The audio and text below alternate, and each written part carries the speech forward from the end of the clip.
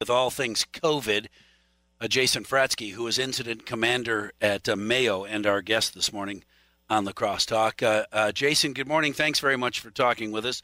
What kind of impact is the Johnson & Johnson hold going to have on Mayo's ability to inoculate people? Well, good morning, Mike. It will have some degree of impact. We were in the midst of working with some local community areas about doing a special vaccine where we received a grant to do that in the community for some high-risk individuals relative to that. And Johnson & Johnson was going to be the vaccine we're going to use. So we're going to have to step back and see what we will do in light of that. We still continue and do have other vaccines available, but because of we were going to go outside of our normal footprint here and help within the community, it was going to be really nice to be able to give one shot and be done. But that's not the case, so we'll have to see what transpires and go from there. I'm curious because I still get texts on Wednesday from people who want me to ask you about other forms of medication besides the vaccine. Are you treating COVID patients with any other medication besides the vaccine when they come to Mayo? The short answer is yes. So if we catch an individual with a positive test very early, we're able to give them what we call a monoclonal antibody, which is essentially a way to sort of boost your immune system. And the effect that has is, especially for people who are medically at a high risk or older, is that it gives them a significant boost in terms of not getting the severe symptoms.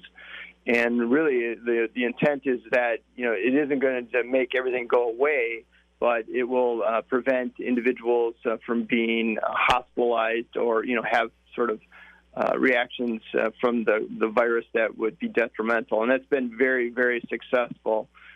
Typically, we will contact the individual if they meet that criteria and get them in as quickly as possible to get, which is a couple-hour infusion, and you're done. So, and that happens to someone who tests positive, somebody who comes in and says, I don't feel good, you run the test, oops, they've got COVID, then they qualify for those other medication options. Is that correct?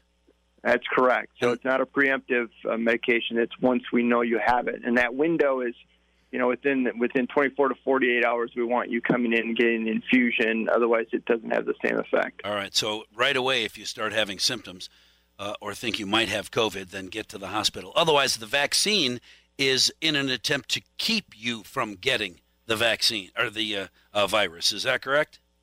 That's correct, and that's been, I'd say, wildly successful for the majority of people who received it, for sure. And what do you tell those who think this is just a giant government attempt to take over control of our lives, our bodies, our health care?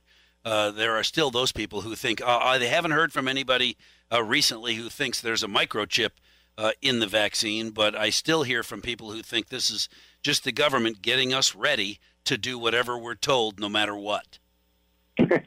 Well, what I can say is that if we go back to, the November timeframe when we had that last spike, I had people working, round the clock to take care of COVID patients, where we had almost 40 of them in our hospital. And it was very stressful, and obviously our community had a high incident rate. Since we began that vaccination, we have here anywhere from 0 to 1 to maybe 2 patients in our hospital on any given day, which is a significant improvement. And so I can only tell you from my experiences here, and the number of, intently ill people that we have is significantly decreased. And I can't think of any better reason around individuals saving lives and not having people get sick and families impacted than that to get the vaccine. So it's less about the government takeover of your health care and your body and more about the potential of keeping you out of the hospital if you get COVID and it becomes serious. Correct. I just wanted to hear you say that. I appreciate it. Appreciate it very much. It is, and now you know why we need to keep having these conversations, Jason, because there are still people out there with questions. I appreciate your time this morning, and it is good to know that the other 2 vaccines available besides Johnson & Johnson that is currently paused will not slow very significantly the number of people who are getting vaccinated if you want the vaccination.